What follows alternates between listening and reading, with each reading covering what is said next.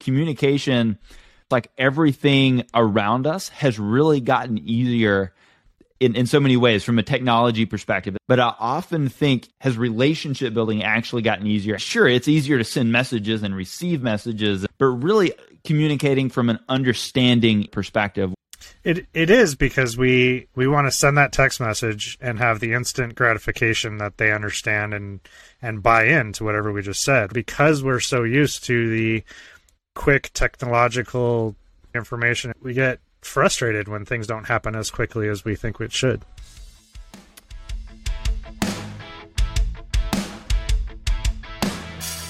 Welcome to the Lead with Relationship podcast. Today we are talking to Ben Winter, who is an author, speaker, actor, father, and entrepreneur. We are going to be talking about his book, What to Expect When Having Expectations, and how we can manage our expectations in relationships better. If you are just joining us, our podcast is produced by Be Fun, Be Kind Podcasts. If you want to explore podcasting yourself, check out befunbecon.com to learn how to create impactful conversation through podcasting. That's also how you can learn more about our mission and even partner with us on our journey. You can find us at befunbecon.com/lead with relationship. We would also love if you would share this podcast with someone you know. Let's get started. Ben Winter, it is good to have you on the show today. The word on the street is that you have a book out. And if I am correct in this was published just before all of COVID came out. The name of the book is What to Expect When Having Expectations. And I feel like there was a crazy amount of stuff that's happened since you wrote the book. I feel like I've heard someone say happiness is expectations minus reality. Have you heard that? That's not one that I've heard. I've definitely heard plenty of them. But, No, absolutely. Well, let's start with that. Tell us why you wrote the book and the frame of mind you were in when you started this whole thing back in January 2020. Yeah, so it actually started way earlier than that. So back in about 2015, I came up with this amazing idea of teaching improv to companies to do team building, for conflict resolution, just communication in general. And throughout the time that I was training with all the improv, I kept saying the only reason anybody gets upset is because an expectation hasn't been met. Because, all great speakers have sayings that follow them everywhere. But it didn't solve any problems. It didn't give anybody hope or fix anything. It just pointed out a specific thing that is very obvious when you look at it. And so I sat down and started to kind of map out on a workflow how to go from that moment in time of being upset through the world of expectations into finding some peace. And as I was kind of doing that workflow, I kept coming across these sections where it was like answering no to the question, have you shared the expectation? And the answer is no. And a lot of times the reason we don't share them is because of fear. And so every time that I was looking at that flowchart, I'm like, there's so much depth here, so I need to write a book about it. And so I started writing the book in 2019, and it finally got it published in 2020. So just before the pandemic. So unfortunately, it didn't make it out to the masses in time for them to all read it, so they could handle the pandemic a little bit better, but better late than never. Yeah, no, absolutely. And I think that's a good point. From a leadership standpoint, it's something that we don't really consciously think of a lot. There's a lot of other material out there on different aspects of leadership, I think, but expectations is a huge part of our life. It's a huge part of success. It's a huge part of our life stage that we're in. And I think more people need to talk about it. Would you agree? Agreed. Yeah. It is such a fundamental thing in our lives. Absolutely. It's so huge, very fundamental, and there's no escaping them. So anybody that says, I just choose not to have expectations, is an expectation of themselves not having expectations. So sorry to say, you have them. So you may as well deal with them, and rather than choose not to think about them. I approach them with what they deserve. They're not good, they're not bad, they're just something that we have in our daily lives, and why not learn a little bit more about them so that when things don't go your way, you know that you have a new choice to make. Yeah, absolutely. So in your book, you give a great example of how things could go wrong if we didn't have expectations about sports. And it's a neat explanation, but I would be curious to know, after you have written the book and you've talked through things and you started really noticing this in your life and maybe in other people's life, is there a circumstance that really pops out to you? Yeah, the biggest thing right now is that so many people have the need for instant gratification. We have our phones, we have technology, and it gives us so much so fast that when we don't get that instant gratification from others or from ourselves, we don't get that instant gratification. Like, I want to lose 20 pounds. Okay, well, there's nothing except for like a medical procedure that's going to drop 20 pounds in a day. It's just not a thing. And so we have to actually take the time to do what's necessary to lose those 20 pounds. Likewise, if we want a friend or a loved one or a partner to do something that we're asking them to do, we want it done then and now and exactly how we want it. We want that instant gratification. Other than the technology and the things that technology can provide, it's not an everyday thing that we get that instant gratification. So people are getting upset more and more because they're not getting what they want as quickly as they expect to be getting it. And it's just something that people need to kind of calm down and refocus their efforts and say, what can I do right now so that this expectation is met in the future, rather than hoping that it's met in the next 3 seconds or something. Yeah, social media is really interesting, and it's a whole conversation within itself. But I think something that adds to that a lot is seeing other people put out their expectations. You're not only putting out your frame of mind, but you're consuming just as much, if not more. And so you are seeing other people push out their filtered life, and you're thinking, wow, I mean, if this is happening, this should be my new level of expectations. I mean, they're achieving this, they're doing this. Look what John Smith just did out there. And I feel like it can really even alter that further. Would you agree with that? Yeah, we like to compare ourselves to others, and it's not fair to ourselves or the other people. We don't know what struggles they went through to get to where they are. With social media, we will share our expectations of what we think other people should be thinking, right? And then when they don't think what we think, we get pissed at them. Well, no, that's not how it works. You don't know why they believe what they believe. They don't know why you believe what you believe.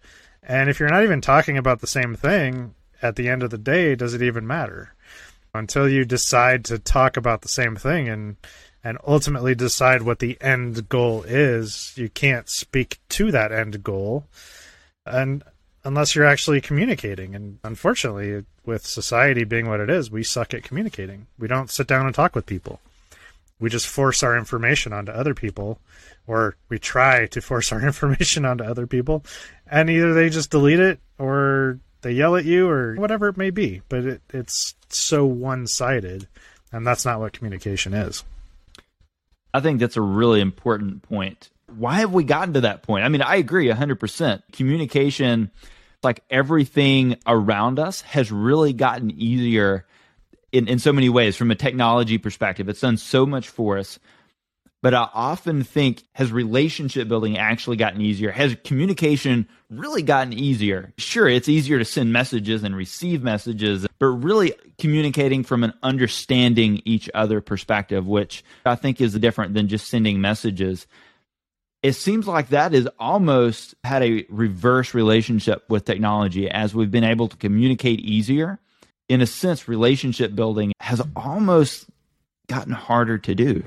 It is, because we want to send that text message and have the instant gratification that they understand and buy into whatever we just said. I was just talking to my ex about something for our child, and she's like, this is more of an in-person conversation. So now, rather than getting the instant gratification of her just agreeing with me, we now have to actually schedule time, get on the phone, meet in person, and then actually talk with each other and make sure that we're on the same page. And we have to actually schedule that time to communicate rather than the instant gratification of, yay, we're on the same page. It's likely we'll be on the same page, but we definitely just have to have the conversation. And because we're so used to the quick technological information, we get frustrated when things don't happen as quickly as we think it should. We really do. We get frustrated so easily today. So how does your book dive into these sort of things? Does it give us a structure of really how to handle communication better? Absolutely. The book is pretty much set up in a way that teaches you where our expectations come from, why we have them, kind of what's going on in the background, like the subconscious, and then ultimately how we can use that to get what we want in the future. And the flowchart is one piece that takes us from moments in time when we're upset. And a lot of times when we're upset, it's because an expectation isn't being met, and that expectation is brand new to us. We didn't realize we had it until that very moment. And it's a great opportunity for growth, because then we get to take a look back and say, oh, I have this expectation because that's how I was raised and that's how my parents did it, so now I think that's how it should be. But my girlfriend or my wife or my kids, they're not doing what I expect them to be doing because that's not how I experienced it when I was growing up. And so it becomes this really cool exercise of personal growth every time you get upset, if you choose. Yeah, no, absolutely. How does this start to apply when we talk about different life stages? Yeah, I guess the best way to look at it is when you're a kid, you have no expectations because you're being taught how the world works as a kid. Until you're taught, this is how we treat people. This is how people treat us. This is how we operate in a relationship. This is how we eat with a fork. This is how we move physically in our bodies through life. We learn to walk. If nobody around us walked, would we ever try walking? We would just crawl around and do what everybody else does. So as kids, we're a blank slate. We're learning what our expectations of the world are and how it works.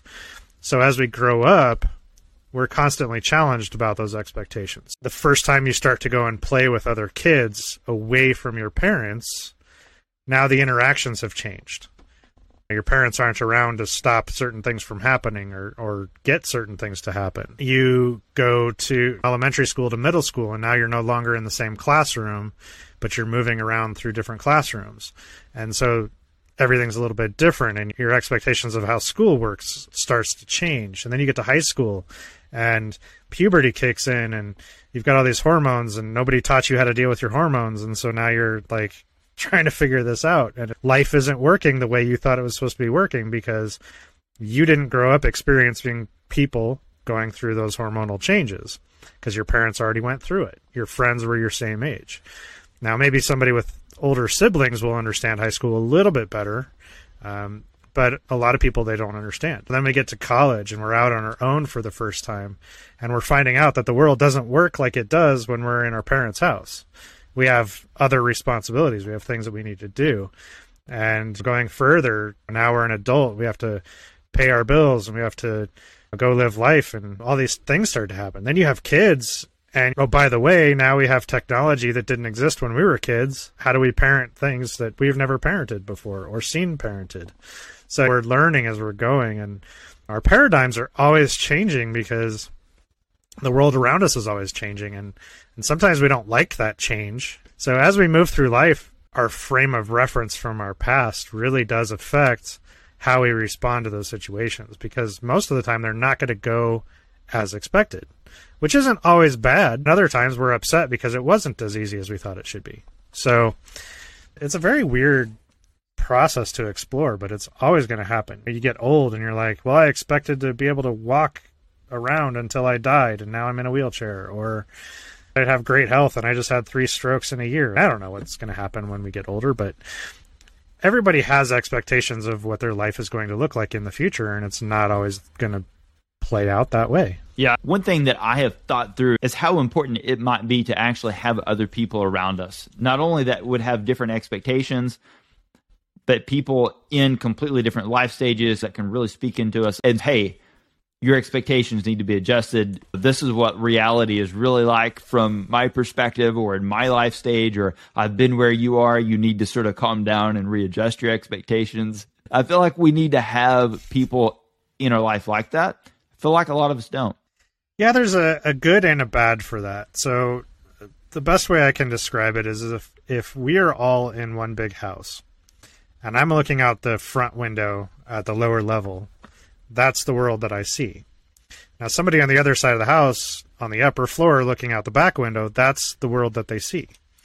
Now, if we come back into the living room, I'm going to talk about the world as it is, and they're going to talk about the world as it is, and we're going to completely disagree because that doesn't make any sense to me, because this is what I'm seeing when I'm out in the world. But if we actually left the house and walked around, we would see each other's worlds as the other person seeing it.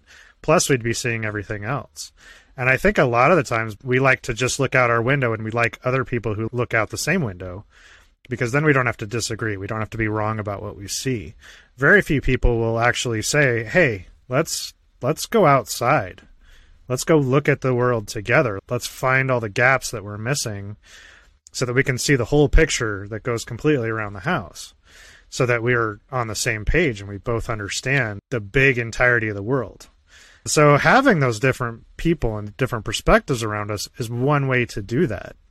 It is necessary, though, that everybody wants to grow and learn and have more and do more, because it is hard to have somebody stick around you that's very, very set in their ways and doesn't want to look at any other window. They don't want to look outside.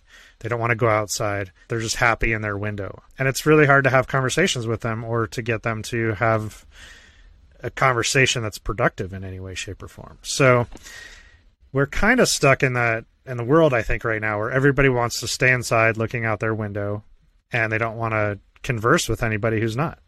It can be frustrating, because when we grow our knowledge, we're going to be able to accomplish more together. And a lot of people are like, well, I'm not going to do that.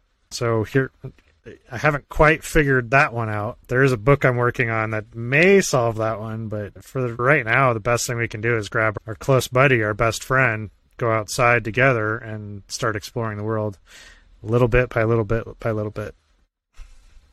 Ben, I love it. We are going to pick this up on our next episode. Everyone, join us on our next episode with Ben Winter. Ben, talk soon.